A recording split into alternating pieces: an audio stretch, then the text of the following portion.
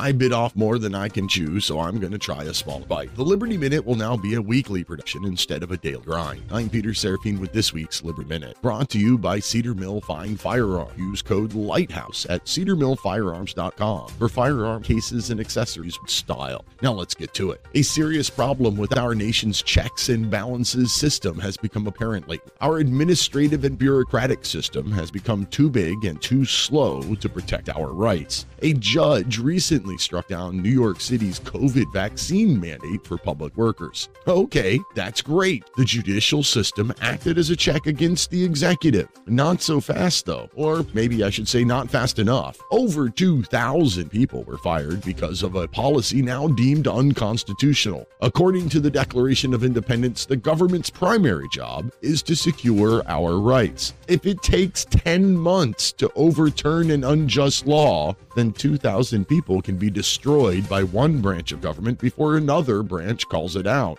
Hardworking, tax-paying citizens deserve a much faster response to tyranny that we the people deserve a smaller, more responsive government. Find more news and commentary at liberty-lighthouse.com. Until tomorrow, see this Pashem Parabellum.